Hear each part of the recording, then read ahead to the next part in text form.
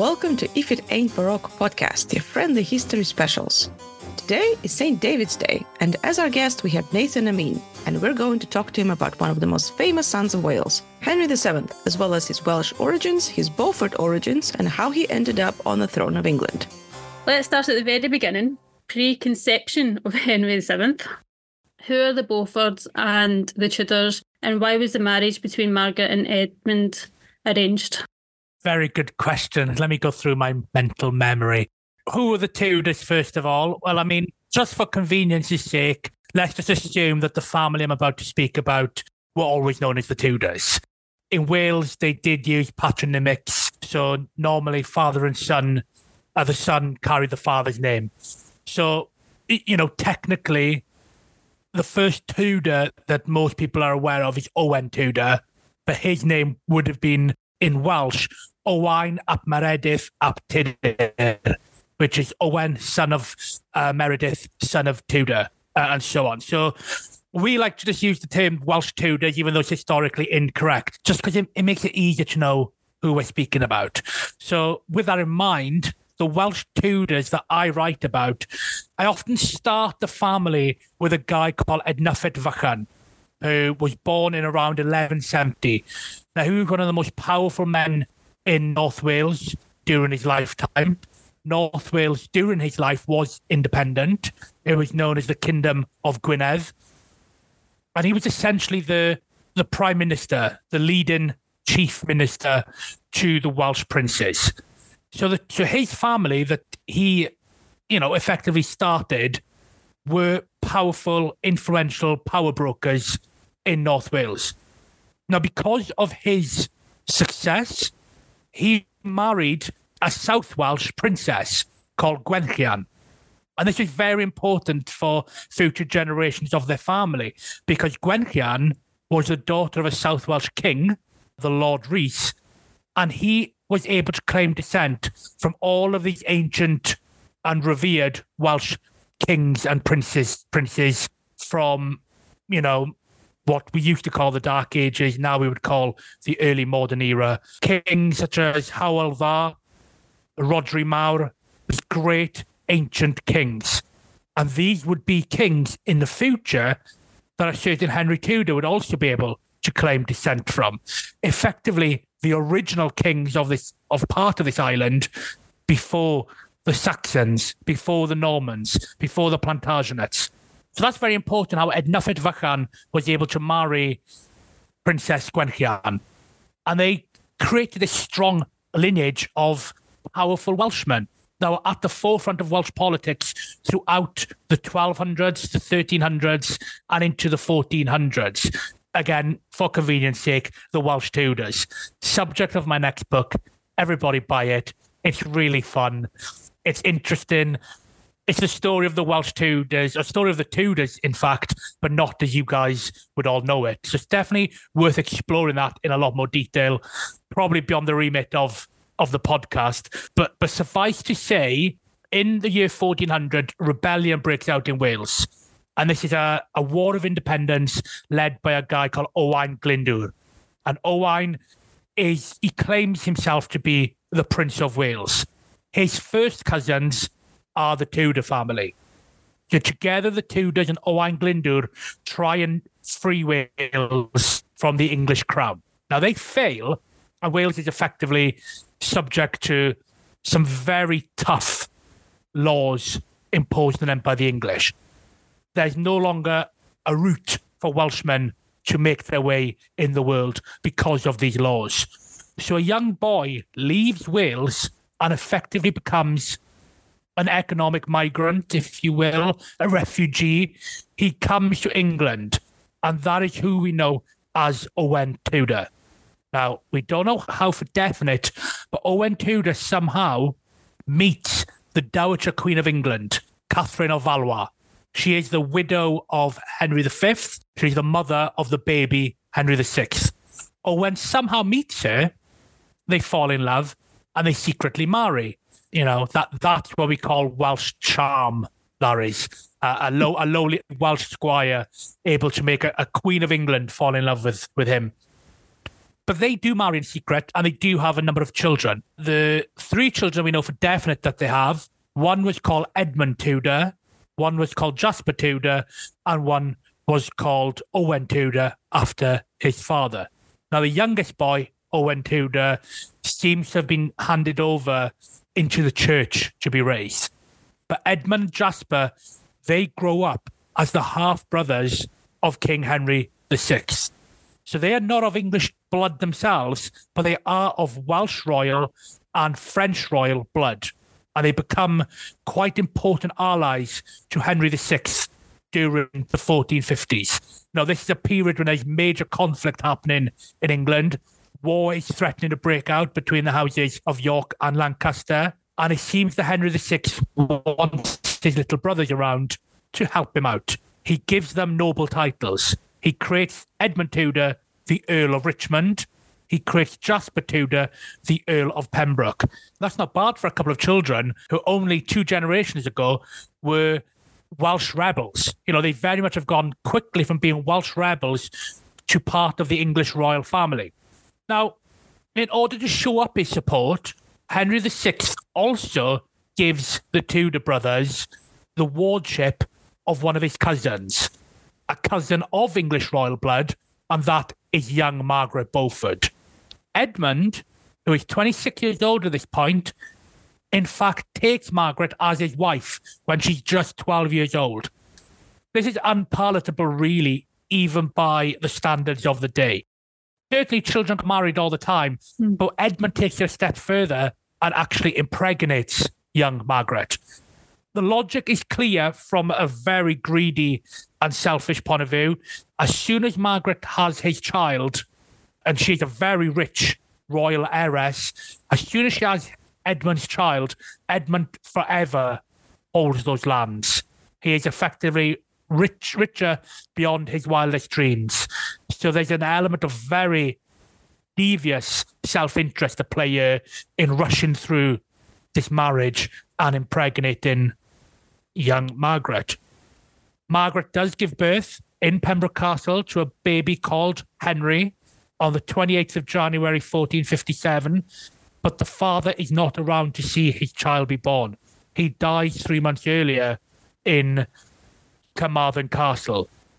Now, what's happening during this period is the houses of York and Lancaster have started to go to war, and Edmund Tudor is sent to South Wales to hold South Wales for the House of Lancaster. And he's a perfect choice. He is of Welsh descent. The Welsh, they love this. They love the fact that the Tudor family are back and they're powerful. So they flock to the cause, and Edmund Tudor is successful. But a certain Richard of York does not like the fact that West Wales is now being held by the Tudors for Lancaster. He sends in some of his men. Edmund Tudor is locked up in Carmarthen Castle, and then suddenly he's dead. Now, history has always told us Edmund Tudor died by plague, but there's actually no contemporary evidence of that being the case. I would speculate he was perhaps actually put to death on orders of the House of York. And there's quite a few good reasons to believe that. One is the fact that these men who arrested Edmund Tudor were later punished and accused of having a part in creating these plots in South Wales. So that's a very good reason to believe that they were involved in a dastardly deed. Secondly, Edmund Tudor has now married Margaret Beaufort, has got her pregnant. That makes the Tudors not just a political threat to the House of York, who perhaps might want the crown of England, it makes them a dynastic threat as well. Edmund Tudor is perhaps starting to get ideas above his station, and Richard of York wants that nipped in the bud straight away. During this period in question, there is still not an heir to the House of Lancaster. Henry VI has not yet had his son. The heir could be anyone. Could it be the Beauforts? Could it be Richard of York? Could it now be this new half Beaufort, half Tudor child? So there's reasons to believe that possibly could have influenced Edmund Tudor's death. And finally, were people actually disgusted at him getting a 12-year-old child pregnant? Could it have been some sort of retribution taking place to get him out of the picture.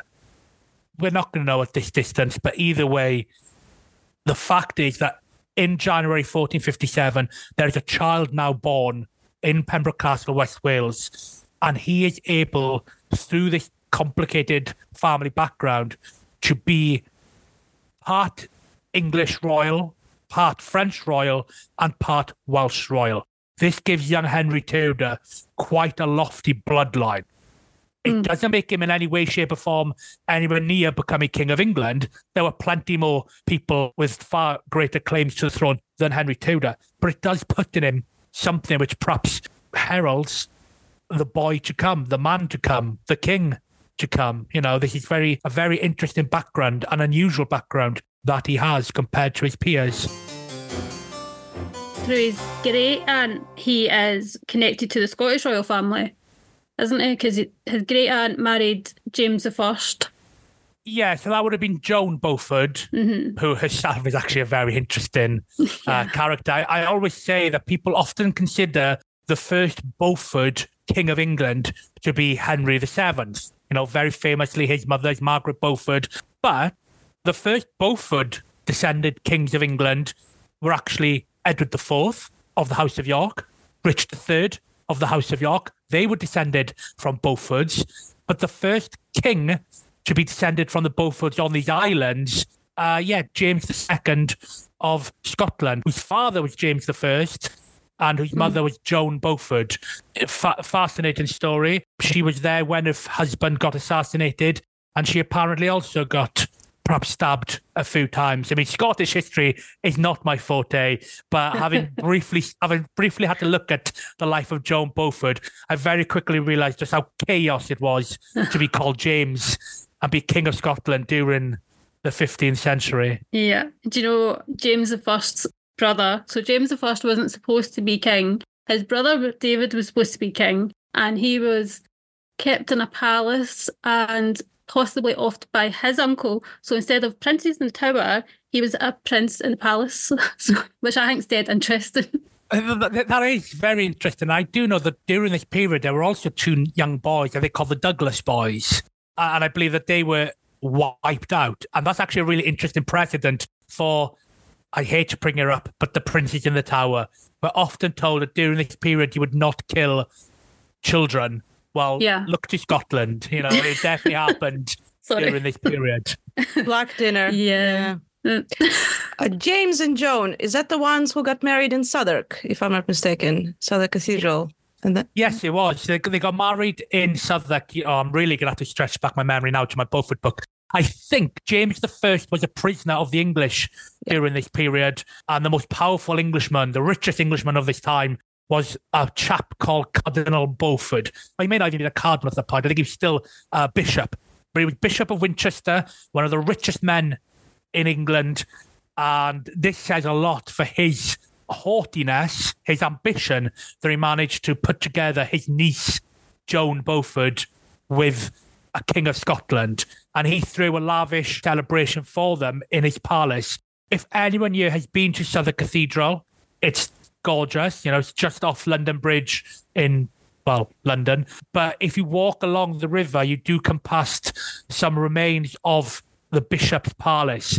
You know, we don't get much medieval remnants in London, to be honest. It's something that's always just appears there to people doing the walk along the south of the Thames. And it was there that this celebration of this marriage feast took place. Yeah, right next to the Golden Hind. It's beautiful. Oh, yeah, exactly. Yeah.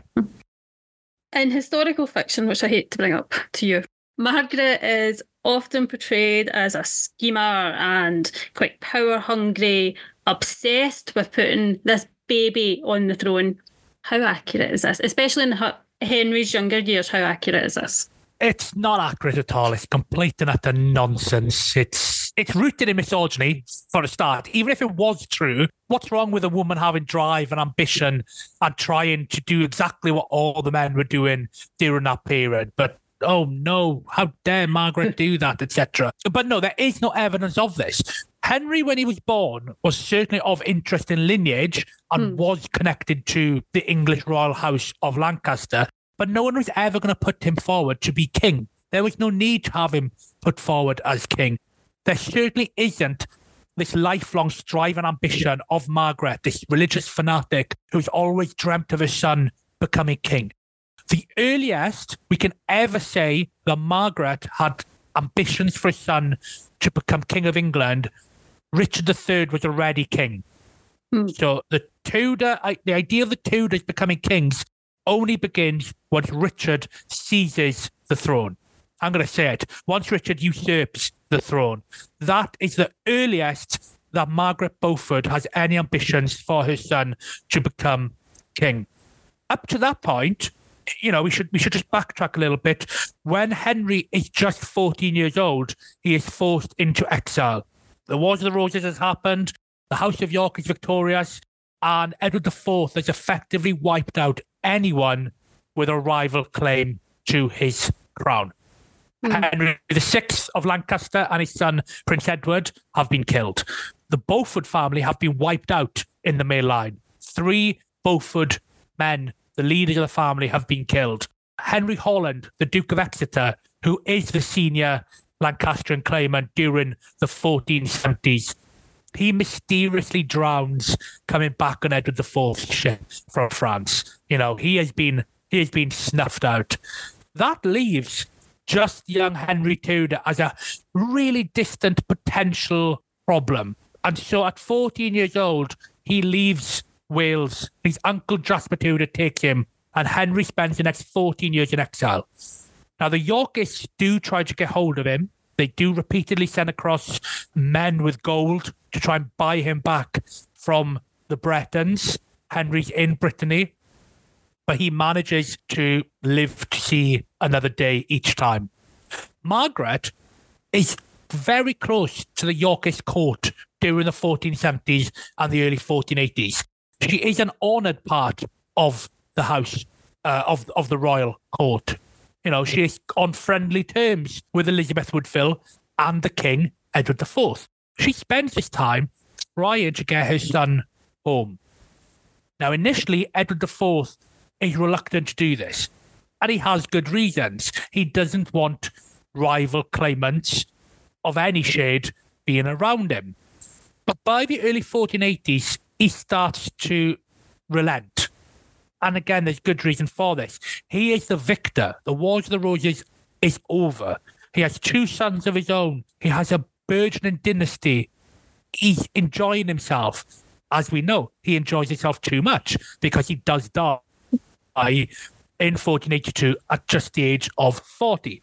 But in 1482, before he dies, or 1483 he dies, but in 1482, Margaret finally gets Edward to agree to allow her son to come home.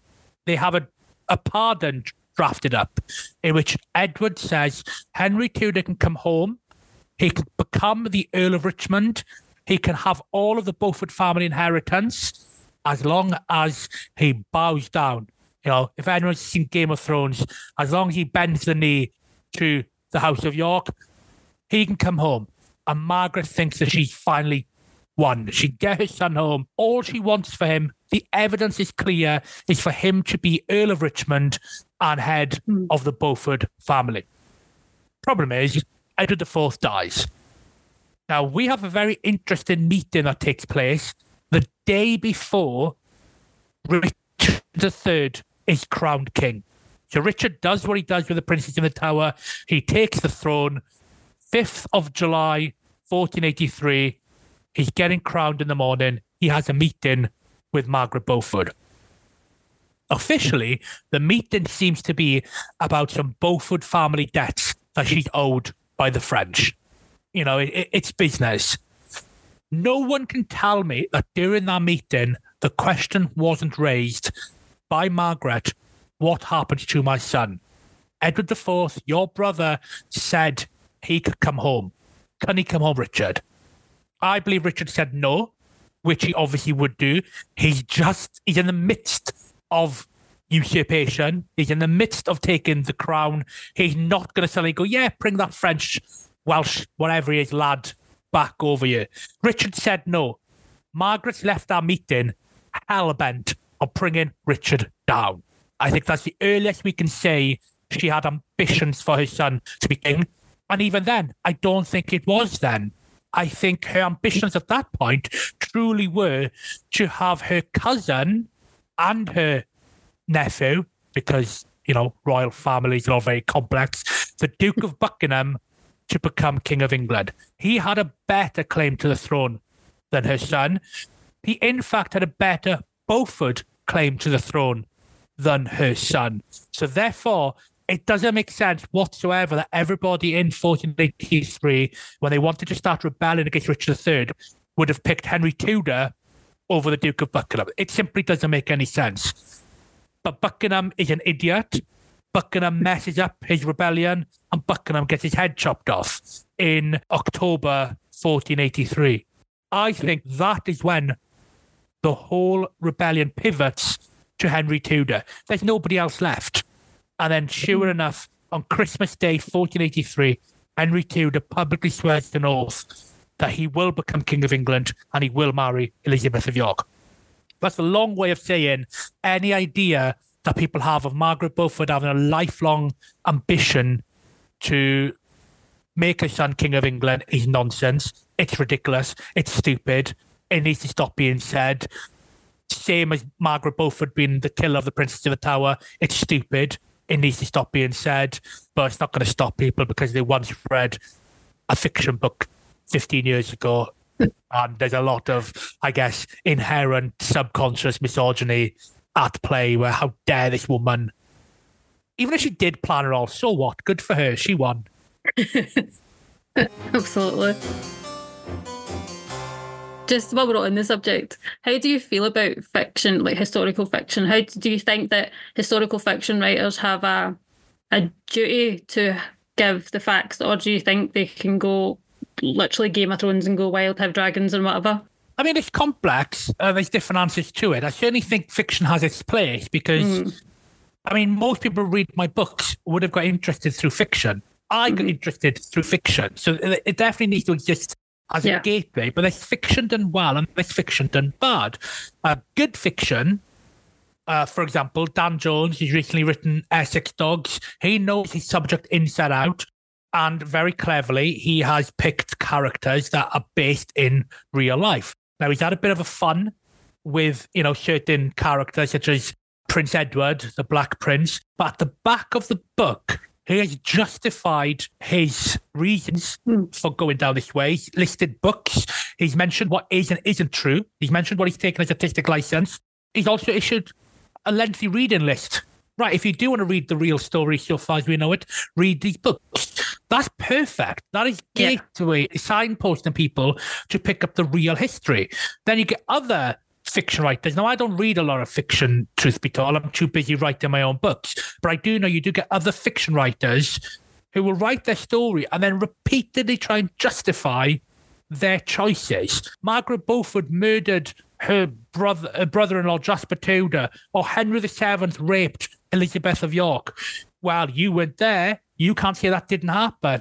That's dangerous. That's ridiculous. And especially when you have that much influence, I think you do need to be careful. So yeah, I think you probably do have to have a bit of a judgment and a bit of a responsibility when you're using real people and real figures. I mean, Facebook's a disaster zone for entering historical groups because 90% of people there have their opinions based on what they've read in fiction.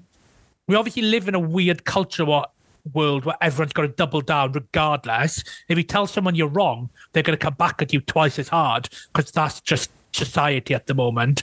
So it is just an absolute nightmare trying to unpick, and it's not even worth unpicking.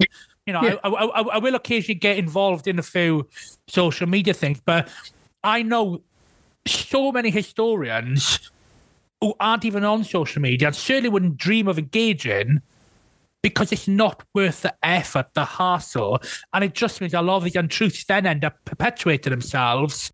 So, it's a perfect mix at the moment of fiction mixing with social media and creating an absolute, well, like I said, disaster zone. Yeah.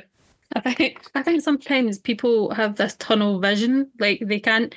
What's it, confirmation bias? They can't see anything that doesn't align with what they think, and they don't want to see brand new information or maybe change their mind. Because me and Natalie had lots of discussions about Richard III. We're on opposite sides, but we're always open to new information. And when that new documentary came out that you were involved in, we watched it. She had her opinions, I had my opinions. I changed my mind about some things, but I didn't about others. And yeah, I mean, I don't know the quote for definite off the top of my head, but it'll be something like, I don't know what. Intelligence is knowing something, but wisdom is knowing that you don't know anything. Yeah. There's loads of famous quotes like that. Yeah. And just to give you an example of that, myself and Martha Lewis, chairman of the Richard III Society, best Ricardian author there has been, we met each other, 10, 11 years ago. And we were both very basic. Richard was good. I was like, Henry's awesome.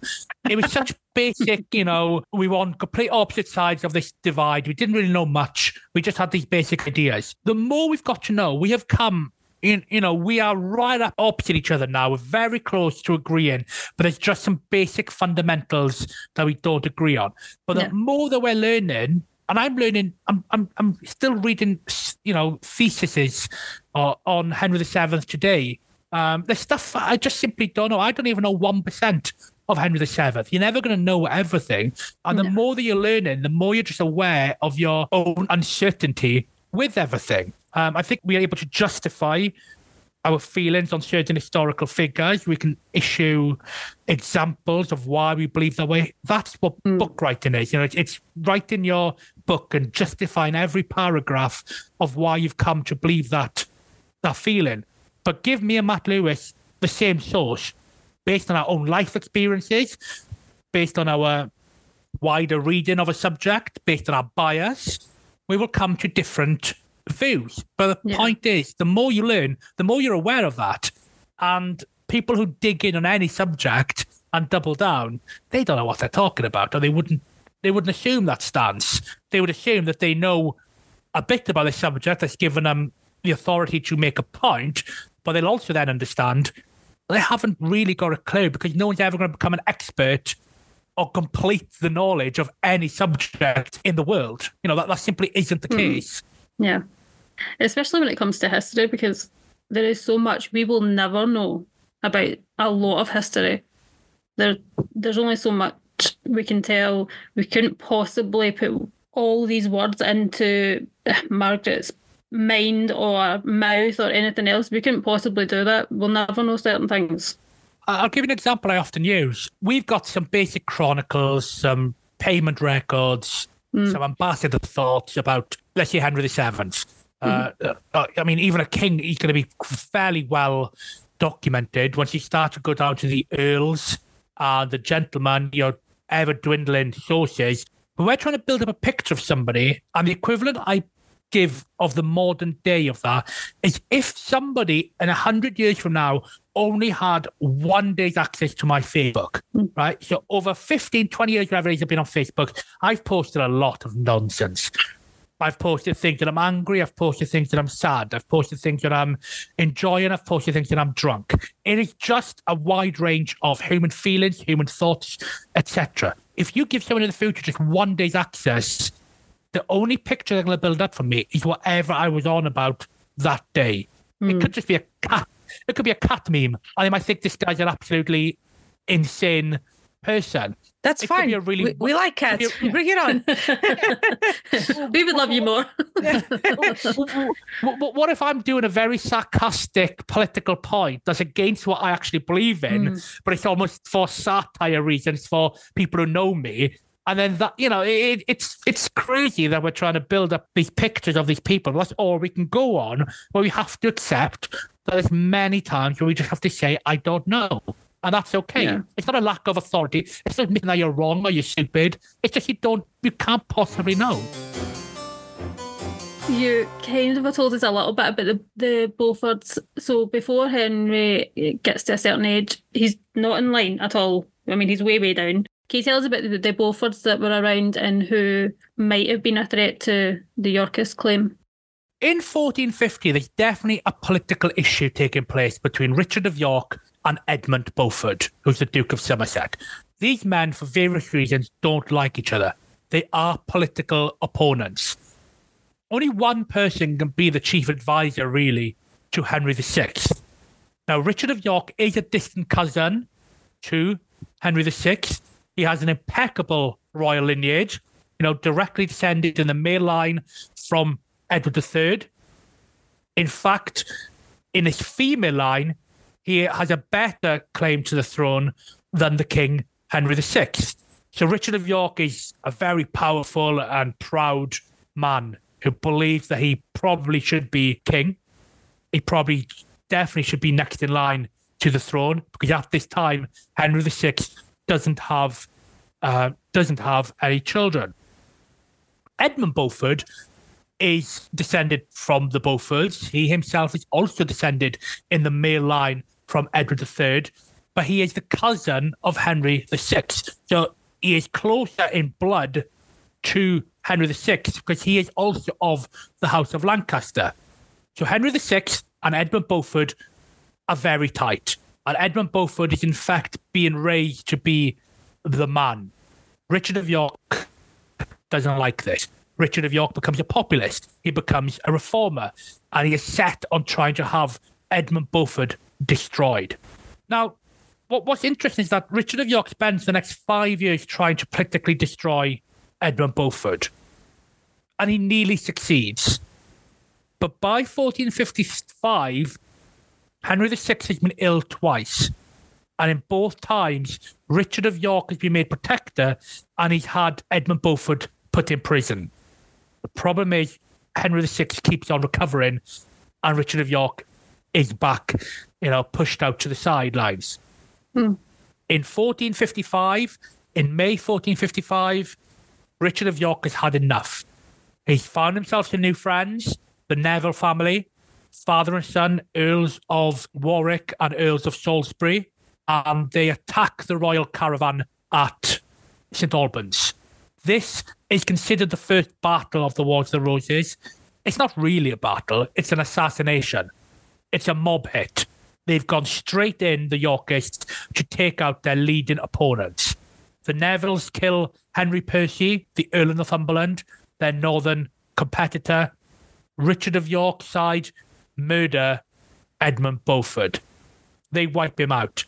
And this initiates a 30-year feud between the houses of York and the houses of Beaufort. People always bring up the Wars of the Roses, York and Lancaster. It's York versus Beaufort. This is the feud that drives the Beaufort family through. That day, at St Albans, watching his father get murdered, was a 19-year-old called Henry Beaufort. Now, Henry Beaufort becomes the new Duke of Somerset, and he goes on one, and rightfully so, in my opinion. When you put yourself in his shoes, he's seen his father get murdered unjustly from his viewpoint, and he engages on a 10-year war with the House of York until finally he's captured and has his head chopped off. He has two younger brothers, Edmund and John, who spend some of this time abroad in exile, but they come back with the House of Lancaster in 1471 to continue to take up the Beaufort family arms, to assume the side of Lancaster and try and get rid of the Yorkists once and for all. They reach Tewkesbury in 1471, and this is the great battle that finally wins the Wars of the Roses, up to this point, of course, for the House of York. Now, Edmund Beaufort, John, we think, was killed during a fight-in, but Edmund Beaufort is still in the male line descended from Edward III. He runs and hides in the Abbey. Now, Edward IV of the House of York, he's not going to let this one slide. He needs to make sure the Beauforts are gone once and for all. He has his men go into the Abbey, drag Edmund Beaufort out, and execute it. So the Beauforts do have quite a, not a very illustrious ending, really. You have a father, Edmund Beaufort, and you have his three sons all killed by the House of York. Now, Edmund Beaufort did have an older brother, that is John Beaufort. John Beaufort is the mother of a certain Margaret Beaufort. John Beaufort's life was pretty rubbish, to be honest. He had been captured as a young man in France and had spent nearly 20 years as a prisoner of the French. When he was released in the early 1440s, he comes out of a French prison, with a bit of a rocket up his bum, I'll say, and he's rash. He's indecisive. He's incompetent. He's stupid. He wants to go straight across the channel and keep on fighting those French. They had him in prison for 20 years. He's going to get what's his. But he's rubbish. I mean, he spent 20 years in prison. He's not a very good commander. And he suffers a series of losses. In 1443, he dies at his manor in Wimborne. Now, the suggestion to this day has been that through disgrace, he dies by suicide. And that stems from one chronicler's account that this is what happens. So it is said he died by his own hand. This was incredibly harmful to his reputation during the day because suicide in the Catholic Church was a major sin. To this day, people repeat it as fact. But we've always got to consider the source when we're studying history. And the chronicle in question, which is the Croyland Chronicle, was actually engaged in a feud of its own with John Beaufort. John Beaufort owned the land around Crowland Abbey, and he wouldn't let them walk across his new bridge. So there might have been an element of spite in the chronicle's account in which they simply tried to harm his reputation. As we all know famously from Richard III, none of these chronicles are necessarily unbiased. They're men like today writing their own biased thoughts for posterity. But the point is, John died in disgrace in 1443. His brother would die in battle in 1455. The last remaining both legitimate male line Beauforts were gone by 1471, and that leaves one Beaufort descended heir, and that was Henry Tudor, but not in the male line, which is always complicated because a lot of people believe that during this time to be king, you had to be in the male line. The son to the son to the son becomes king. Edward IV had disproved that. Edward IV had become king in 1461. He was descended in the male line from a fourth son of Edward III, but the claim of the House of York that they claimed gave them better right to the crown than the House of Lancaster was that they were descended from a second son of Edward III, which is true, but that was through a female line. So once Edward IV takes the crown through that female line, all bets are off effectively, and Henry VII, Henry Tudor, is able down the line to use that claim to very good effect. Yeah. You really wouldn't want to be a Beaufort. Not around the House of York, definitely no. I mean, and even if we go to Ballad Bosworth is still. I mean, everyone says it's the last battle of the Wars of the Roses and it's between York and Lancaster. That's not true. First of all, it's really between York and York in that Henry Tudor's support. The reason Henry Tudor makes it to the Ballad Bosworth is because he has enough Yorkists willing to support him, providing he marries Elizabeth of York. So 1485, the Ballad Bosworth is basically a civil war within the House of York, but it's also just a wider symptom of this Beaufort versus York rivalry, which has been the golden thread throughout the entire Wars of the Roses. Okay, so this is a quick fire round. Okay. Yes, no, maybe. Had Edward IV lived longer, would the princes have made it to the crown? Yes. Was Richard right to take the throne? Yes. Did he kill the princes? Yes. Was Margaret Beaufort behind the prince's death? No. Henry VII and Elizabeth of York. Is that a great love story? Maybe. Was there a better candidate to the throne when Henry VII took it? No. And finally, if he had won, would Richard have made a good king? Maybe. That's quite difficult. You have to try and fit the answer that fits the best without any qualification. But yeah. So today we have social media and everything else. We know that if anything happens to the current king, we know who William and Kate are. We know what they look like. We know what their children look like. But when Henry VII comes to the throne, does anybody know who he is? No, he was a king, probably the most unlikeliest king ever to rule. People didn't know who he was. You know, this is part of the element why Henry has to work hard to build up this story behind himself. And he uses Welsh mythology there to make himself be the son of prophecy. Now, we know through Shakespeare's work that he was portrayed as a God-given victory and he had been sent from heaven to destroy the tyrant. And that's kind of true in how he tried to spin it. You know, victory on the battlefield was God-given and divine judgment. And his victory had always been foretold, he said, or we know, through a series of Welsh poems. You know, Welsh always had a thing for a messiah, the son of prophecy. Great title of a book that I may or may not be releasing in July.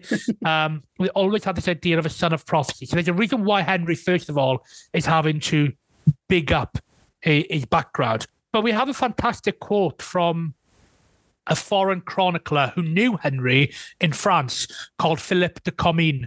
And Philippe de Comines said that when Henry became king, he was a man without power, without money, without right to the crown of England, and without any reputation but what his person and deportment obtained for him. I think that's a fascinating summary from someone who knew Henry Tudor.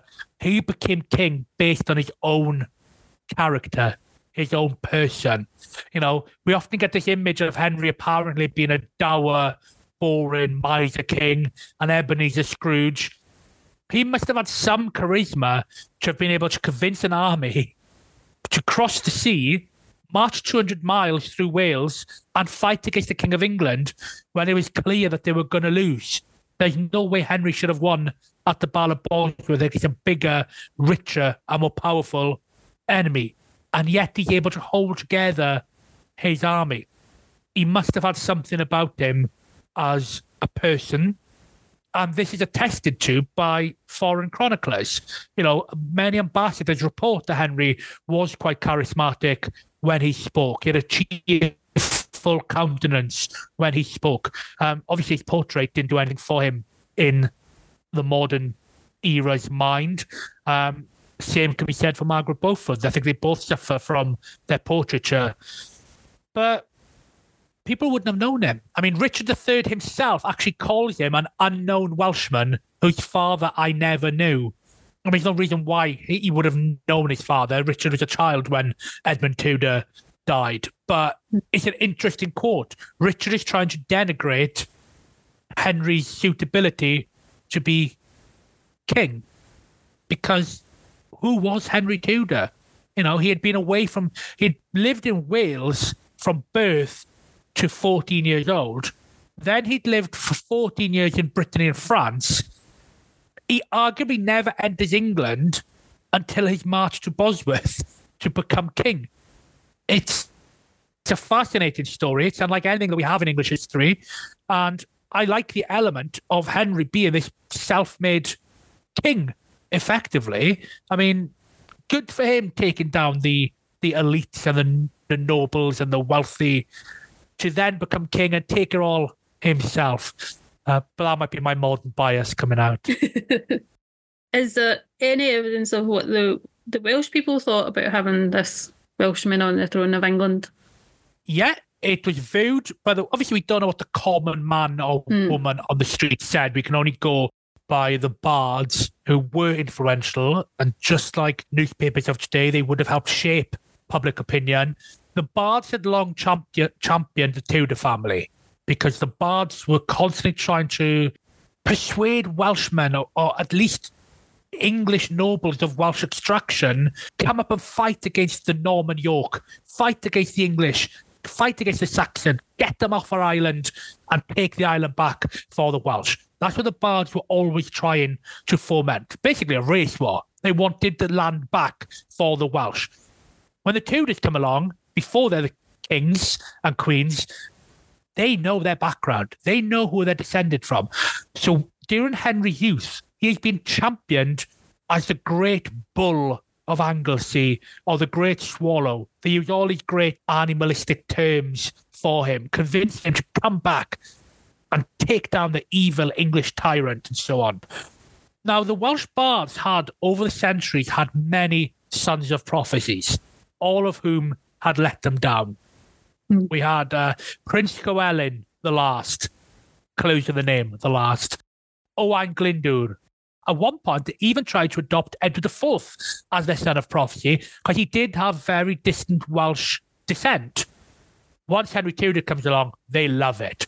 When he lands in Wales, the bards are doing their thing. Many Welsh flock to Henry's side. And Henry's not stupid. He decides to use as his badge a red dragon.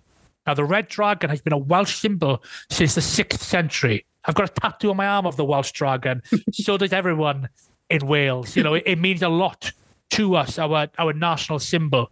Henry marches with the red dragon as his banner. He knows what he's doing. He's linking himself to these prophecies. I am the new son of prophecy. I am coming to save you Welsh people from your servitude. He even writes that in a letter before he becomes king. He writes to the Welsh, I am coming to save you. When he becomes king, he's crowned in London, and this fulfills all of the Welsh prophecies that said that one day a Welshman would be crowned king in London. The Welsh bards stop. After hundreds of years, they no longer write any more poems about sons of prophecy. The prophecy has been fulfilled. The island is now ours. And that's how it would have been viewed. Now, we do get a lot of modern discussion about how the Tudors didn't do anything for Wales. And that's hugely misleading. You know, Wales is still arguably the poorest part of the UK. It's quite a febrile, modern discussion taking place for how the Tudors bonded us even further into a system that doesn't work for us. But that's not true. In the 15th century, Wales struggled so heavily with these penal laws imposed on them by the English. We were second-class citizens in our own land. There were two levels of law. There was what the English could do, and there's what the Welsh couldn't do, really. When Henry Tudor becomes king, towards the end of the reign, he starts to slowly unpick some of these laws. It's very piecemeal because of the way Wales was administered at the time. But his son goes on to finish the job. And that is in 1536 and 1542.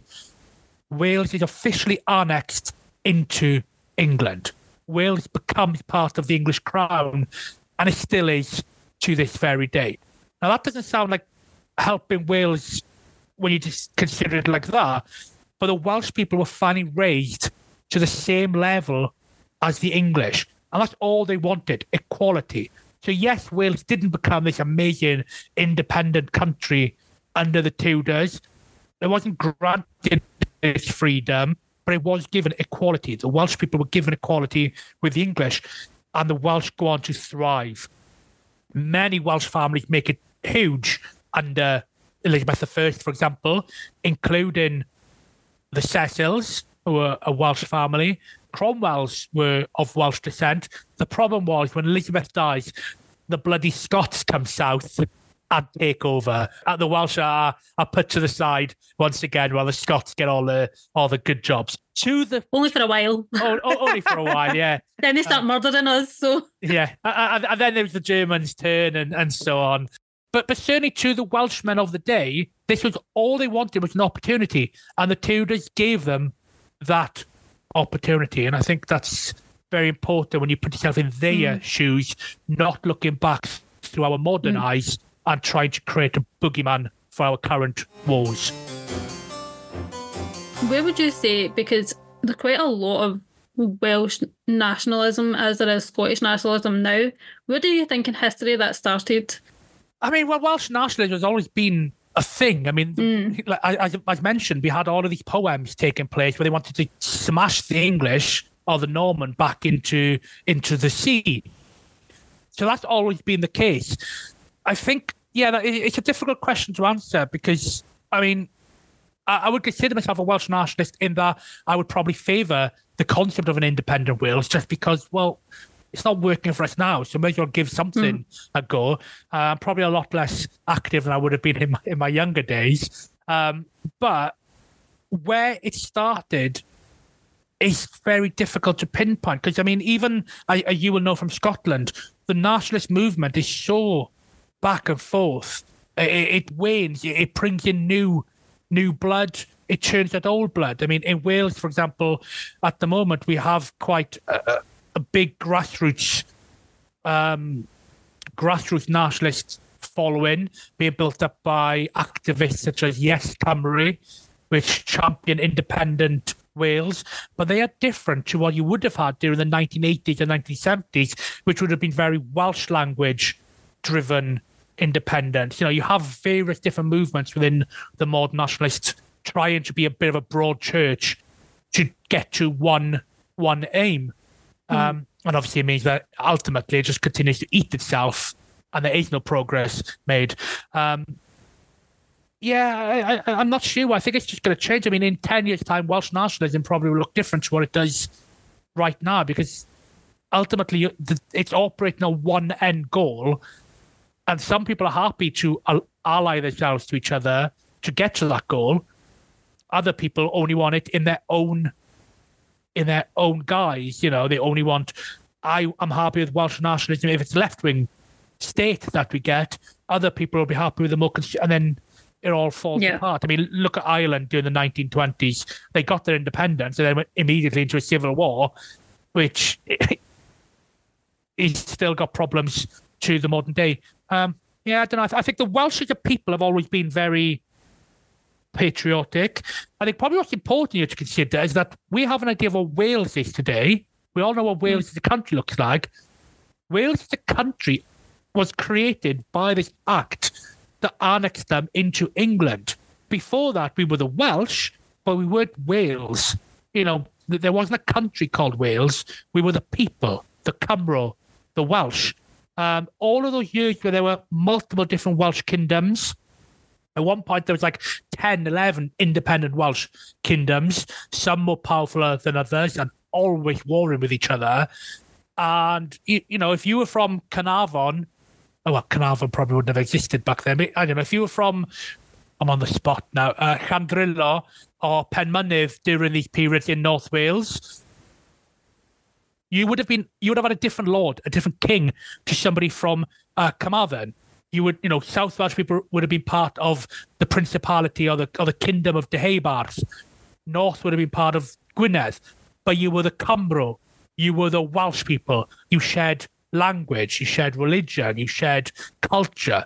You would have recognised yourself in one another. So I think that element was always the case. The Welsh people. Obviously, today we would just consider Wales. And even then, this divide over can somebody living in Wales be Welsh and vice versa, and then it all gets a bit icky, I think. I think it's kind of a little bit the same in Scotland. It's the idea of independence is always great, and it's always something that may be a good thing because the English people have different needs from the Scottish people and the Welsh people and the Irish people. We all have different needs and everything else. We live in different lands at the end of the day. And that would be good, but at the same time, I mean, look at Scottish history. We can't stop arguing with each other. It's very interesting because, like, up until very recently, I think in Wales there was always. I mean, if you look again, I'm not an expert on the history of the SNP or Plaid Cymru, and I have voted Plaid Cymru multiple times in my life. But I believe that they started off very right-wing parties. If you go back to the 1930s, 1940s, they were very right-wing, and they morphed in the 1990s or whatever to become left-wing nationalists, which I'd always told is an odd phrase. But I said, Plaid Cymru when I was younger, they had very left-wing policies that I personally supported, and I was happy to go along and vote for them. The dream always was to look at Scotland and how Scotland and SNP had become essentially civic nationalists. again, I don't know whether it's right or wrong, but the inference was that you were all in for Scotland, regardless of your background, gender, race. You were just Scottish, you want to be Scottish. In Wales, it's just a bit more complex because we've got the language issue in that, I know obviously you do have language in Ireland and Scotland and so on, but Welsh language, it was very rooted to who was the real Welsh and who wasn't the real Welsh. And that is starting to get unpicked, but there's still it's a very divisive issue in Wales, this Welsh language, where you have someone from Cardiff who doesn't speak Welsh at all, but views themselves as being Welsh. Then you'll have someone from Carmarthen who speaks Welsh and doesn't consider someone who doesn't speak Welsh to be Welsh. Then you have the English-only speaking Welsh person who then doesn't agree that someone born outside Wales who's moved to Wales, they can't. It's just everyone competing over who's the Welsh and who's not the Welsh. And it's just, it's absurd. To me, at least. I mean, if you're in, you're in, And I say that I have a complex background. I'm mixed race, but I come from Welsh-speaking Wales. So, someone from Cardiff might look at me and say, social media they have, say that I'm not Welsh based on, the fact that I'm mixed race. But equally, there are people who I'm born and brought up with who wouldn't consider them Welsh because they're from Cardiff. It's so complex, and you all just end up destroying each other with no progress, which is why there has been no progress really in any support, realistic term support for Welsh independence since I was a child, and it never will happen in my lifetime at the moment, I believe. I mean, people in Wales that did support Welsh independence, it was normally going to be as a de facto of Scotland going, which even now that seems to be quite rocky north of the border. Make us a federalist state and let us all just get on. Let us be happy. Yeah. just bring the taxes down, to be honest. Yeah. At Henry's coronation, Margaret Beaufort was described as being hysterical. Was this a hysterical, so happy, my son is king, or was this hysterical going, right, all the kings seem to be dying, I really don't want this to happen to my son? It's something difficult to work out because I think the phrase that Bishop John Fisher used was that she was weeping marvellously. And, taking at face value, that might mean she's crying tears of joy. But historians up to now, and I'm inclined to agree with them, seem to be, they would use terms perhaps a lot more authentically than we would. In that, in John Fisher's time, weeping marvelously doesn't mean how we would use marvelous today, perhaps. But I think that they were tears of great despair, concern, worry. I think she was worried about what was going to become of her son. And obviously she had reasons to do so. He was back in England. She knew he'd been away from home for so long, been threatened with being killed. And then, of course, once his reign starts, people try and kill him for the next 24 years. So it's, she had good reason to be concerned about his life. How necessary was his marriage to Elizabeth of York? Yeah, absolutely. I mean, people always say that Henry's crown was only owed through his marriage. That's not technically true. I mean, Henry could not have married her and carried on. He was already king. Parliament made him king.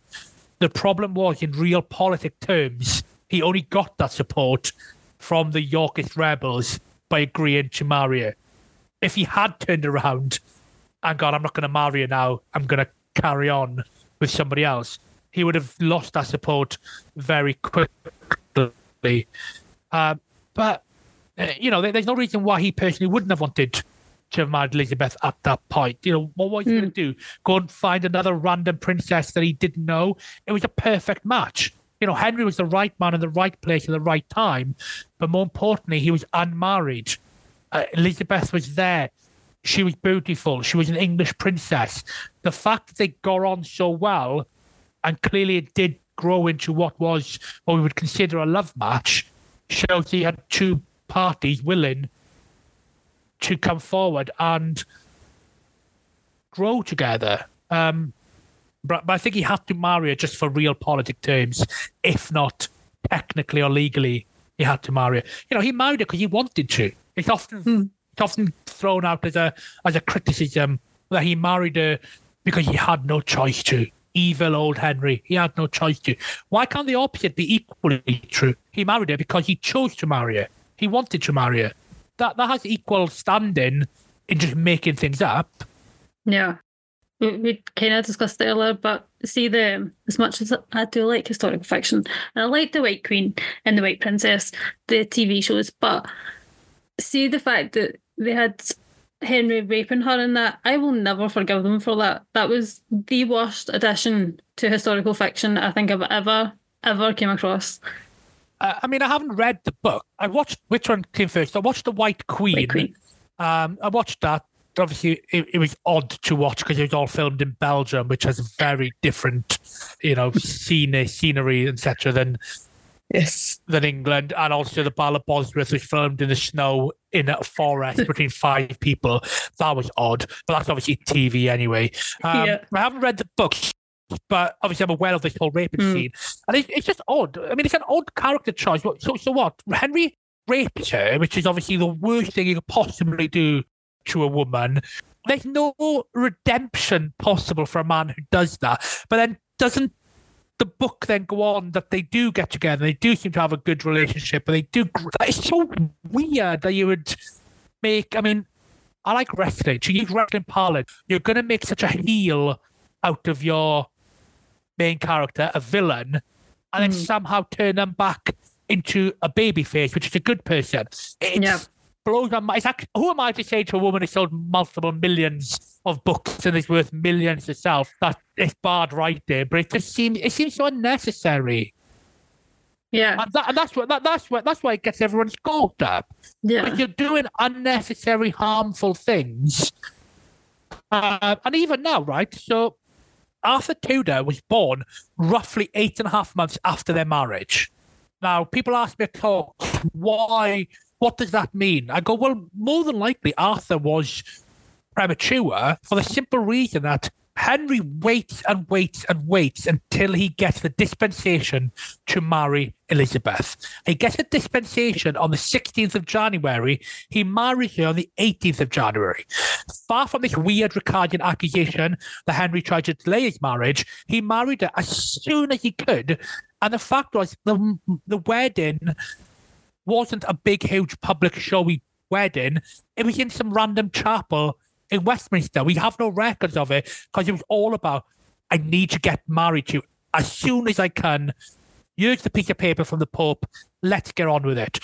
Now, everything rested on that child being legitimately born and having no taint whatsoever to its bloodline.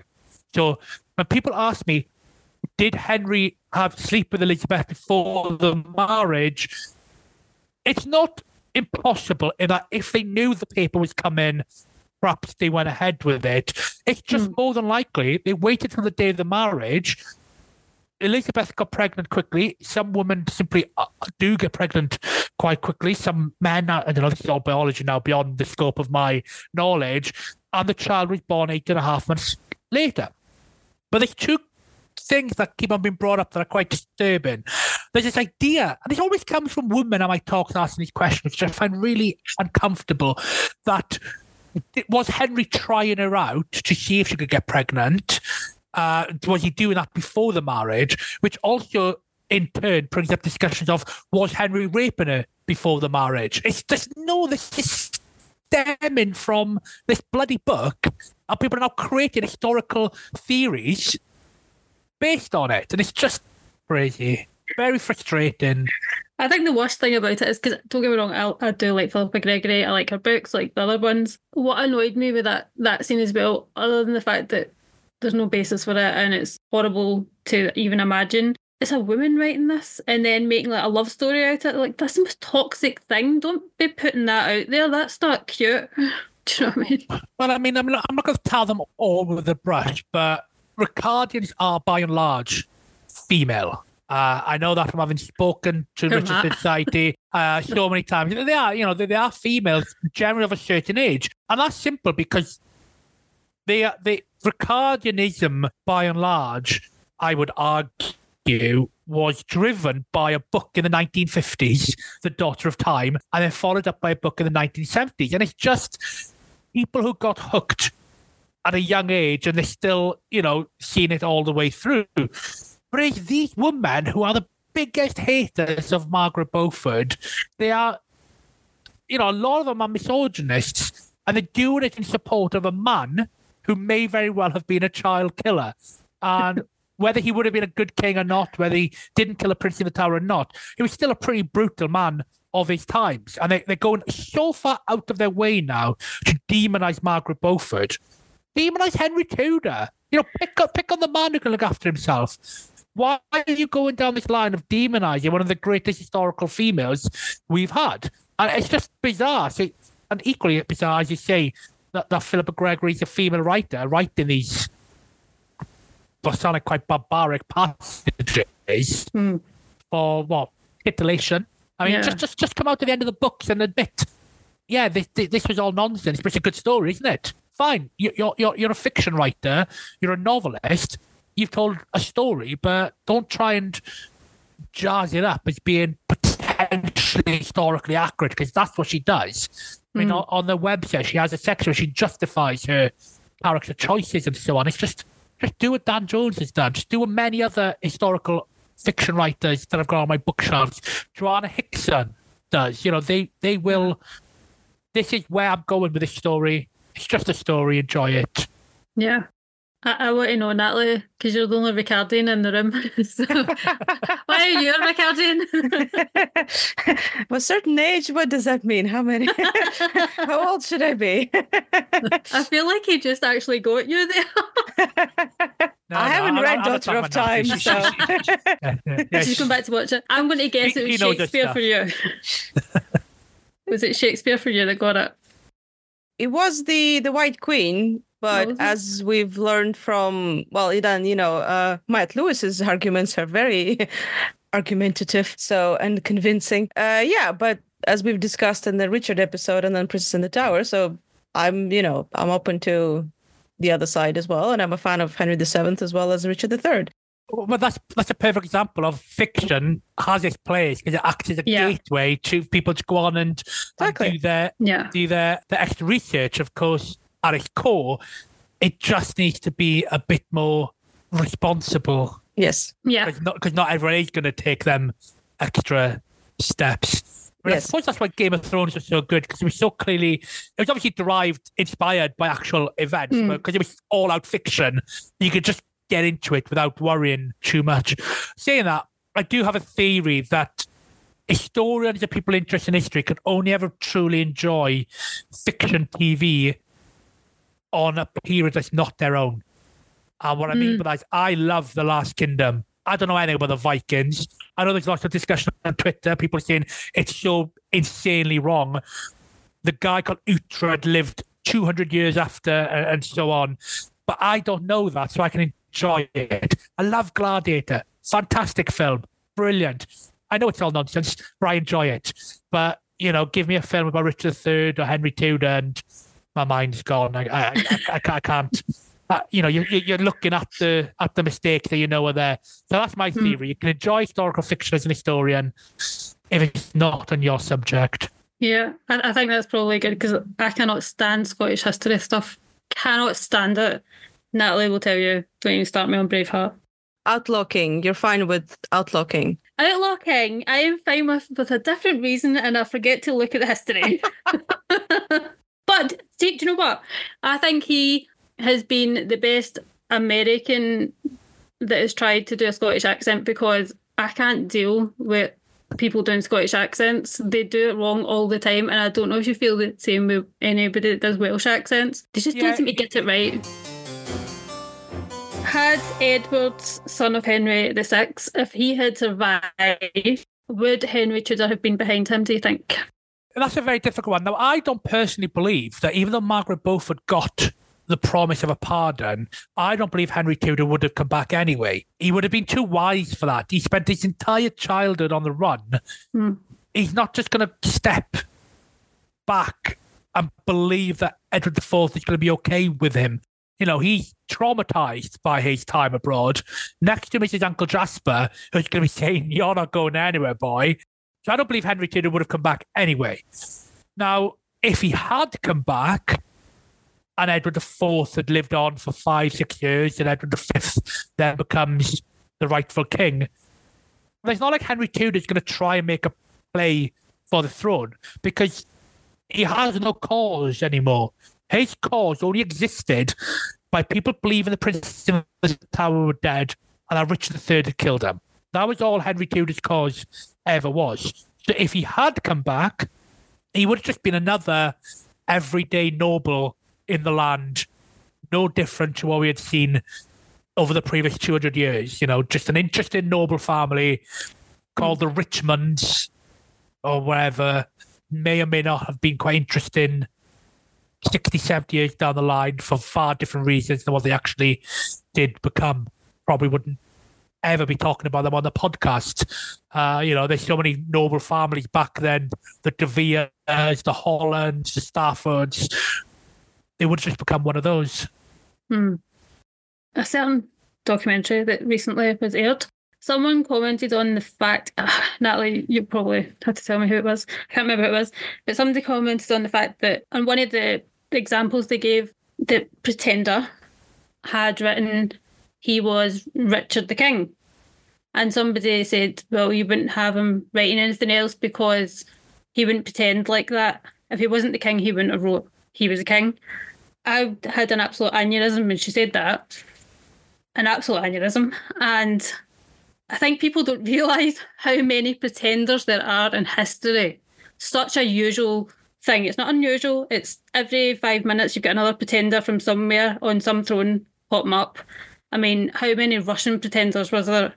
There was a million of them after the Romanovs died. So I mean, even in our own time, there's been people pretending to be Madeleine McCann. But there's even been an interview with someone recently where she told a story to the newspaper, explaining why she did it. How gruesome can you possibly be? But yeah, exactly. There are people all around who impersonate people and are not going to go into a bank trying to impersonate someone to commit fraud.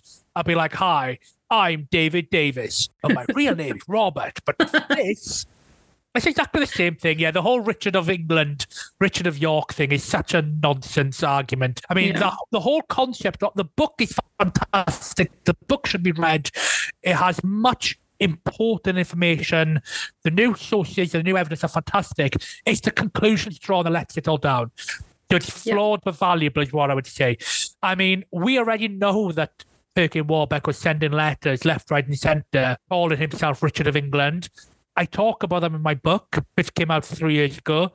A lady called Diana Klein wrote a book called Richard of England with a picture of the signature on the front cover in 1991. So this wasn't some sort of magical revelation, and it is flawed for that exact reason. Well, of course he's going to say Richard of England. He's trying to tell people he's a bloody prince. Yeah. The Catholic thing, when they said that Richard couldn't possibly kill his nephews because he was a Catholic, and Catholics don't do that. Excuse me, we do not. Yeah, I mean, ridiculous. So ridiculous. We did have a laugh about that. I mean, it's almost like there's a very famous war in Northern Ireland between religious sides, both of which were committing crimes left, right, and atrocities. But furthermore, just on that point, this also melds into something that was said when they did that head of Richard back after they found his body, and people were saying that that's not the face of a murderer. Oh, yeah. And I don't know what that means. What's that? Yeah. Hashtag true crime. I'm sure. Yeah. do you know, actually, I find that dead funny. Dead funny. Good one. Dead funny. It's dead funny. So I'm not a historian. My qualification is in psychology, and I learned about the history of psychology. And back in the day, that was an excuse. You look like a murderer, so you must be like a murderer. We're in the 21st century. Come on, that's not a thing anymore. She has 6 toes. She must be a witch. It's just ridiculous. Yeah, no, I think we're far more complex than that. one of my thoughts around it is, I don't care if he killed them or not in a bad way, but it doesn't make him any different to me because he's a medieval king. They did really shitty stuff. Like, they were not great people to be, but they had to be. It doesn't make them any worse or any better, in my opinion. He was just doing what he had to do to survive in a time where that's what he had to do. Yeah, I mean, this is where every author, every historian needs to admit that they have modern biases. We're all shaped by our current worldview. That always is goes saying. And I am someone who's very sceptical of the idea of monarchy, full stop. I'm probably on the side of being a Republican if you wanted to pin me down. Not that it matters in this country. It's not something worth pursuing. But at heart, that is my modern political feelings. So I do treat the whole concept with that innate bias, with a bit of scorn, really. I mean, this idea that there were good kings and bad kings, and this king had more right, and that king didn't have any right. It's all just quite absurd when you have to look at them as just simple men and leaders trying to do the best for themselves. Now, men generally are rash, incompetent, driven, we're idiots. All modern leaders today are idiots. It doesn't really matter what side you're on. They are incompetent men doing things without any knowledge of their consequences of their actions. And that goes for all of them. There's obviously a lot worse than some. But they don't know what they're doing. They're just going from issue to issue, day to day, trying to make it through. There's no long-term plan or strategy going on here. These guys back then would have been exactly the same. Yeah. Richard III didn't have a clue what he was doing in the summer of 1483. He was jumping from problem to problem. And the same is with Henry VII, Edward IV, etc. They're just papering over the cracks as best they can. And some of them were better at keeping support than others for various reasons. I suggest a lot of that probably just comes down to simple character. You know, Edward IV clearly was better at keeping support than Richard III was. Henry VII was able to keep support early doors, but soon on he then reverted to using finance to support and competence. You know, he was a competent king. People fall in line behind competent king, but it doesn't mean they didn't make ridiculous mistakes throughout his life. And yeah, so these are just men. They're not superheroes. You know.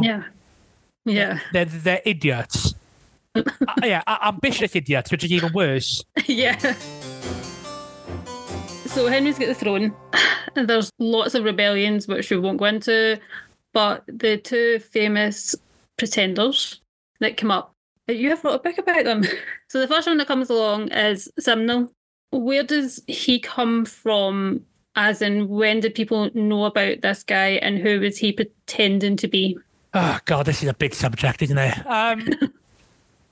I think, let's start there, first of all. I believe that in 1486, a group of people wanted to rebel against Henry Tudor.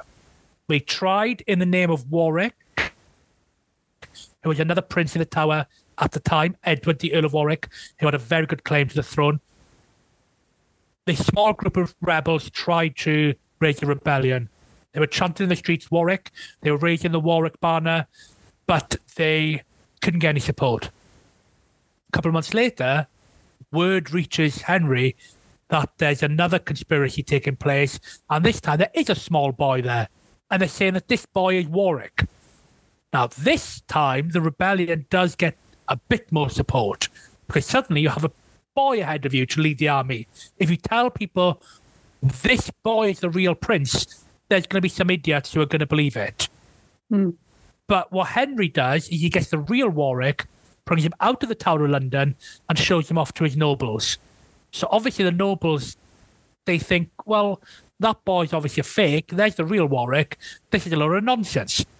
So the small group of rebels take this boy and they go to Ireland.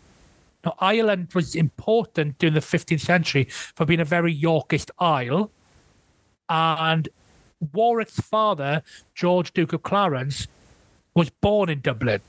So when this small group of rebels turn up and go, this boy's the real Earl of Warwick, the Irish just go, okay, let's go to war for you. You know, they've got no reason not to believe what they're being told. They crown the boy. One of the rebels is called John de la Pole. the Earl of Lincoln, who is himself a Yorkish prince, his auntie, Margaret of York, the sister of Richard III and Edward IV. She gives them money and she gives them German mercenaries. They invade England. It's a largely Irish and German army with a small group of English rebels. They find very little to no support in England for this pretender. And very quickly, Henry VII knows, based on what happened to Richard III, what happens if you don't go straight towards people invading your kingdom. He takes his royal army, which has all the nobles join it. They clearly think it's worth joining the Tudor side. Go straight to Stokefield in Nottinghamshire and destroy the rebels. They take hold of the boy. Now, again, it's the official story, but it's a story that I believe is probably the true one. Henry interviews the boy and considers him to be an innocent youth who was not put up to this by himself, and sends him away to work in the royal kitchens. He says that the boy's name is Lambert Simnel, and he's a 10-year-old son of a joiner from Oxford. It's important that Henry doesn't have the boy killed, because first of all, you don't kill children. That's a major sin. And secondly, Henry had spent most of his life as a pawn. His childhood as a pawn. So I think he was quite sympathetic in this instance. And Lambert Simnel lives out his days deep into the reign of Henry VIII. Henry VIII, of course, is someone who liked to kill people who he thought were rivals to himself. Never touched Lambert Simnel, who seems to live deep into his 50s. And I think that is very telling about who everyone thought Lambert Simnel was. Just a patsy put up by this conspiracy to pretend to be Warwick until they get a hold of the real Warwick. Just plain devil's advocate. If they had thought it really was Edward Warwick, if he had not been in the tower and it was like a changeling or something else, would they have just let him live? And the fact that he is Margaret de la Pole, because they were related, obviously, they were cousins with Elizabeth of York, do you think they would have just let him live if he just pretended to not be Warwick? Well, I mean, if the real Warwick was at the forefront of this army, or the real Edward V, which is one of the latest theories that I simply do not find credible at all, but if that was a real pretender, then Henry would have likely, I think, have done what he did with the real Warwick, which is just chuck them in the tower and then later have them executed. Which is what happens to the real Warwick down the line, because you can't keep your rival threats alive for too long. I don't think Henry would have killed them as children, because he's just seen what happens when people think what happens when you kill children. But certainly as genuine threats, they have to be got rid of, which is what Edward IV had shown is what you do, which is another mark against why a later pretender, Perkin Warbeck, was not truly a Yorkish prince. People always point out, well, he had him hanged, therefore he must have been a real prince. Well, Henry granted Warbeck his life twice. 2 times Warbeck played up, and 2 times Henry granted him his life before finally executing him, which in truth was tied up with having to have Warwick executed as well. If Warbeck was a real prince, and everyone believed he was a real prince, he would have been taken out immediately. But again, the reason of this entire discussion is always quite frustrating, because there's so many different counterpoints. Every single thing can be issued a rebuttal, and sometimes you just have to end up starting every sentence with, I believe this, I don't know. If we want to Perkin Warbeck, so he claimed to be one of the princes in the tower. He said that he was sent into exile because they didn't want to kill him because he was a little boy, and he ends up in with Margaret of Burgundy.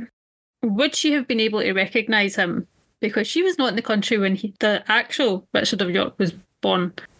She only would have been possibly have crossed paths with him for a matter of weeks. in 1480. So she returned to England, I think for a wedding or something, for a couple of weeks. She may or may not have seen him then. We don't know whether she saw him. You know, the children in the nursery might have been staying somewhere else where Margaret stayed. But let's assume that she did see him. While he was still a young child there, you know, it's 4 or 5 years would have passed.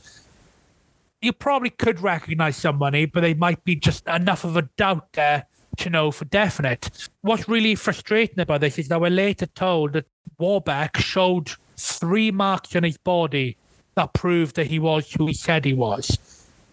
Now, that only works as credible evidence if we have other corroborating evidence that the real Richard of York had 3 marks.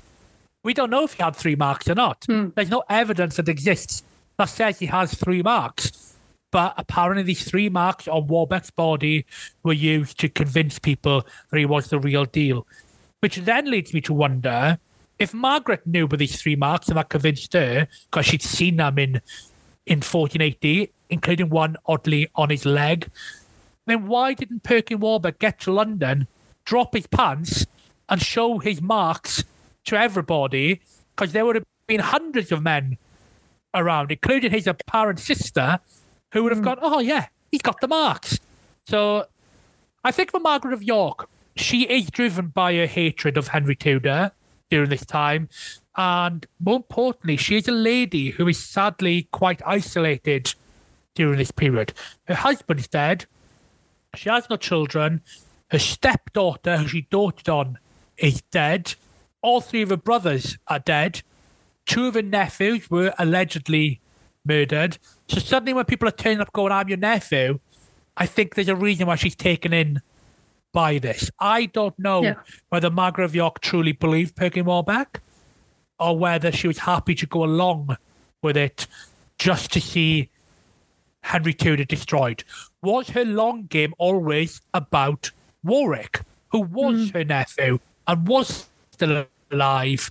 I don't know, but I don't know for definite what Margaret of York's true feelings were, but she definitely took in Warbeck immediately and was supported by that by her step-son-in-law, Maximilian, who had his own reasons for seeing Henry Tudor gone. The problem with Warbeck is we're always told that he got all his support from abroad and they would only have supported him if he was truly a prince. But he only got support from people who had their own grievances with Henry Tudor. He initially goes to France. France support him. They call him the rightful King of England. But they're at war with England. As soon as they come to an agreement with England, Tudor England, they chuck Warbeck out and they tell Henry he was always the fake. Then Warbeck goes to Burgundy. Obviously, Margaret of York has her own issues with Henry Tudor. He killed her brother. Maximilian, the Holy Roman Emperor, supports him. But Maximilian is actually descended from the House of Lancaster himself and has a potential claim to the English throne. He's engaged in a deep economic war with England that's really hurting his profits. And he comes to an agreement with Warbeck that if Warbeck becomes king and dies without heirs, he names Maximilian his heir. So Maximilian is obviously conflicted straight away there. Warbeck goes to Scotland. James IV is a young king who wants to go to war with England to raise his profile. He's the same age as Warbeck. They become good friends. James IV gets his war with England. Warbeck runs away on the first day because he's scared. But James IV, nevertheless, carries on for another year and eventually gets a very good peace treaty with Henry Tudor, and then eventually a wife, a Tudor princess. Works out well for him. And then Warbeck's last supporters are the Cornish people, who 3 months before he turned up in Cornwall had lost a battle against Henry VII, the Battle of Blackheath. Yes, Warbeck does gain support from various European leaders, but put it all into the context. They are using him for their own ends, and they all use him very effectively. But again, we'll never know. Yeah. I always think because I'm obviously see it from a Scottish point of view, but when he goes to James, they give him a wife, but it's a minor noble. It's not a princess that you would give a king of England the way they take a princess of England eventually for the king of Scotland. So I think there you notice that he was, I'll give you a wee one, just in case, but I'm not 100% in this. And it's not a cousin of James, as it's often said. It's a cousin by marriage. Yeah. The daughter of, I can't remember off the top of my head, Earl of Athol, or somebody up towards the top neck of the woods in Scotland. Yeah, definitely. So did anybody take him seriously? I mean, I would argue no. Obviously, again, you ask a different historian, they'll suggest that, well, yes, obviously all the people I've just listed took him seriously, but I don't believe that anyone took him seriously. What's interesting is that when he surfaces in Scotland, the French, who are now admitting to everyone that he was a fraud all along, I believe he was invented as a French pretender for their own ends. They sent an embassy to Scotland telling the Scottish Parliament the boy was a fake. And the Scottish Parliament did not want James to support him, but James wanted to support him anyway because he wanted to go to war. What's interesting is that, what's very important is that the French had already made one King of England, and that was Henry Tudor. He was their original pretender.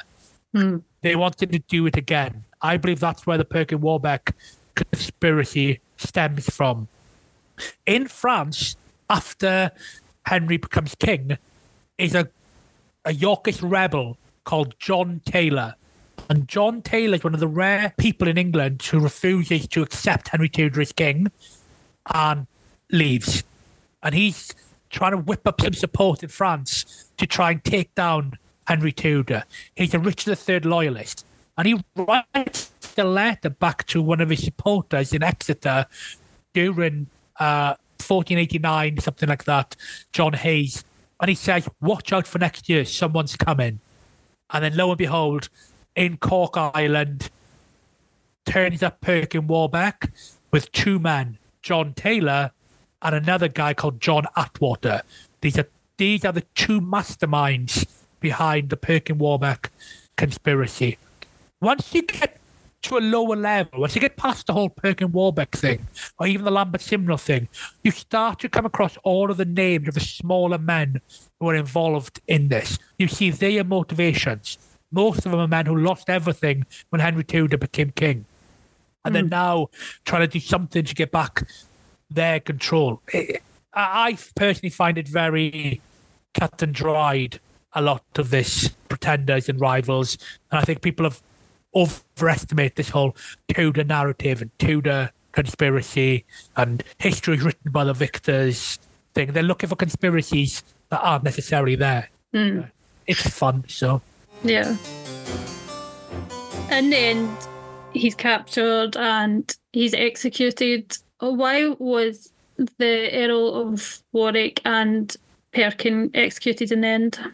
There's two principal reasons here. One, there was evidence of a conspiracy to try and free Warwick from the Tower of London. So this conspiracy throughout Henry's reign never went away. He was always the true threat to Henry's security, a real Yorkist prince, the last legitimate male line Plantagenet.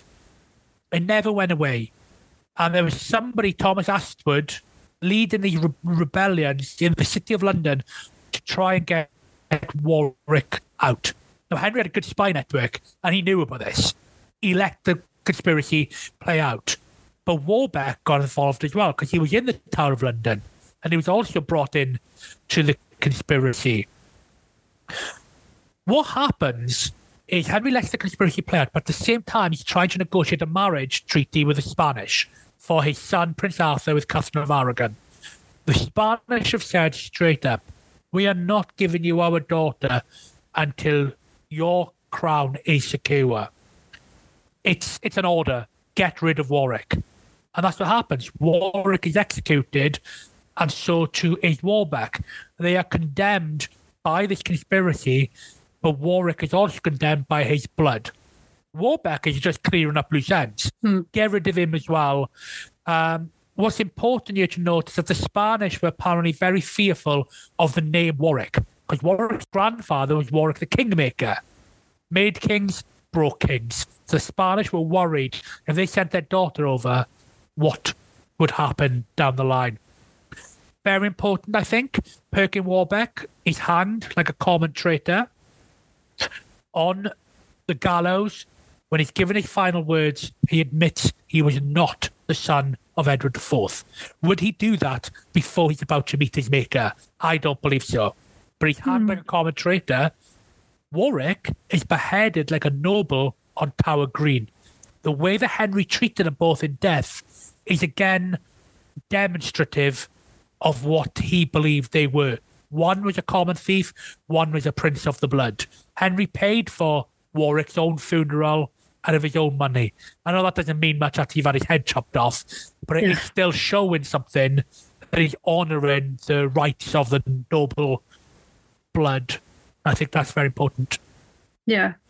I always think that too, because for him to say that when he's about to die, what are they going to do? Kill him? I mean, didn't need to say that. He really didn't. Not during this religious age. He wouldn't have lied. I don't believe he would have lied. No. So Francis Bacon writes that he thought he was the son of Edward IV, not the Duke of York, but an illegitimate one.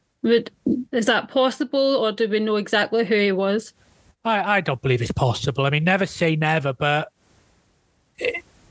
it's if you are an illegitimate son of Edward IV, then just say that. You still have the royal bloodline. Don't try and pretend to be something you aren't. That doesn't make much sense. That stretches credibility, really. Just say, I'm the legitimate son. I'm going to try and become king. If you have the support, that doesn't matter. That's the whole point about this whole period. Right doesn't matter. It's might that is the true key to becoming king. I mean, Francis Bacon, I mean, that man wrote a lot of nonsense. He's the reason why Henry VII's image has suffered so much to this day. I think he wrote things like Henry VII used to have a monkey that ripped up all of his paperwork, and Henry VII used to hang dogs. And Ricardo like to use Francis Bacon as their source for a lot of things they hate about Richard III, about Henry VII. But Francis Bacon was writing in 1622, which is long after Shakespeare wrote Richard III play. So why are we taking this as a solid source? Francis Bacon has definitely been probably the most influential writer in shaping Henry VII. But he shaped him as quite a boring accountant king who was an administrative hero, but there were some weird little side things to him. And probably one of the main reasons no one's liked the subject of Henry VII up until very recently, when luckily historians are able to put a bit more of the real man back into play. Yeah. I think is it Henry VII when is it Warbeck or the first one, and he said, who are they going to put next on the throne? An ape? So, I mean, I can't remember the exact source, but I think it's something called the Book of Howth, which is an Irish source from about 100 years later. And there was something about how Henry tried to mock the Irish by saying that they would crown apes. And again, a lot of people seem to think that actually happened. It almost certainly didn't. It's a source from 100 years later telling a funny story. There's no contemporary evidence that such a meeting took place where Henry courted all the Irish lords and made fun of them. But the problem with this whole subject is you can pick and choose what you're giving credibility to fit your own narrative. Yeah. The Tudors get this. They get landed with Tudor. We talk about Tudor propaganda and how great they were at spinning things and making up what some people say is their own narrative. How do we look at Tudor history, and how do we know what's true and what's not, if that's the case? Just by cross-referencing a lot of the sources and using some clarity of mind. I mean, Tudor propaganda is so overused and overhyped. If Tudor propaganda was such a powerful thing, we wouldn't be all be sitting here slagging off Henry VII. If Tudor propaganda was so good, then why the hell do we have the Richard III Society? Why have they been able to rehabilitate his subject, his reputation? We're often told a history written by the victors, and that answers everything about this period. Well, we don't have any contemporary evidence that Richard III murdered the princes. That's a fact. We don't have anything from his lifetime that says he murdered them. We have rumours, but we don't have anything. Well, history was written by the victors, and between 1483 and 1485, the victor was Richard III. So I would say, of course, we don't have any proof that he murdered them because he wrote the history during his lifetime. Now, I'm being a bit naughty there, but it just shows how stupid such phrases are. There's too much that we know about this period for simple catchphrases to just be at play. History written by the victors or to propaganda. We have to go through all of the biases of each individual at a time. We have to try and put together as clear a picture as we can.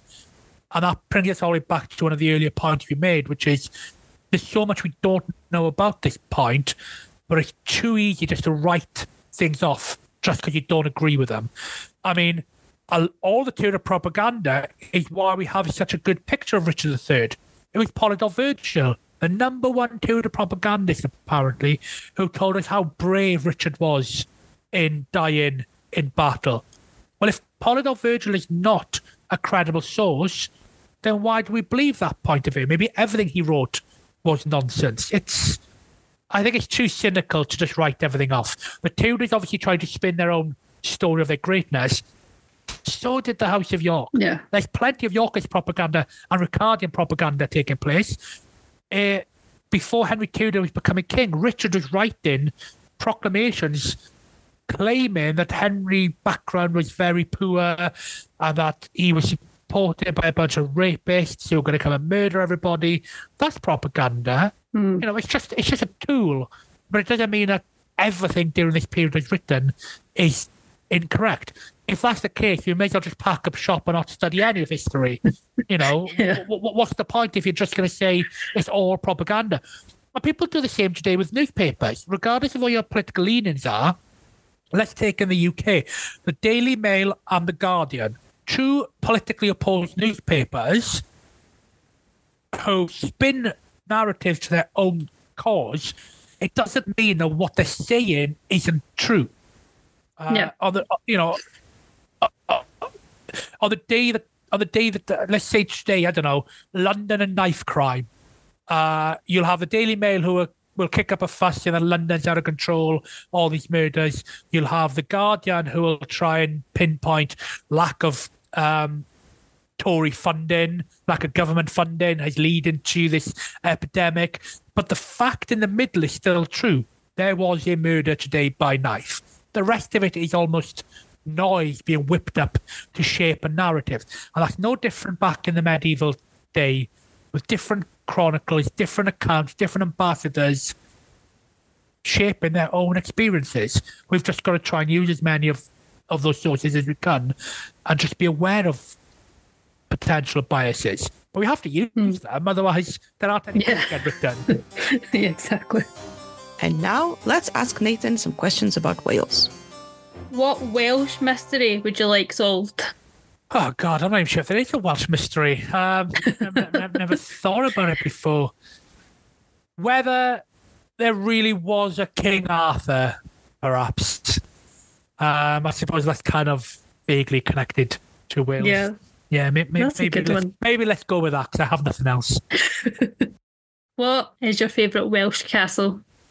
My local castle where I grew up, which is a castle called Carrageenan, and it's a ruin that's above a cliff top, and it's very dramatic. Sometimes if you go there in the morning, it's the mist and the fog is actually below the height of the castle, and it just looks like it appears out of nowhere. But definitely, yeah, Carrageenan. What is your favourite Welsh historical figure? Welsh historical figure?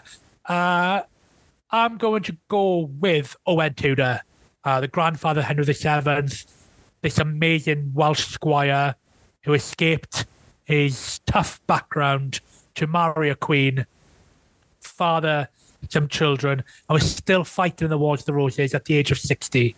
He lost his head, which was not a great way to end his life, but what a life he led. No.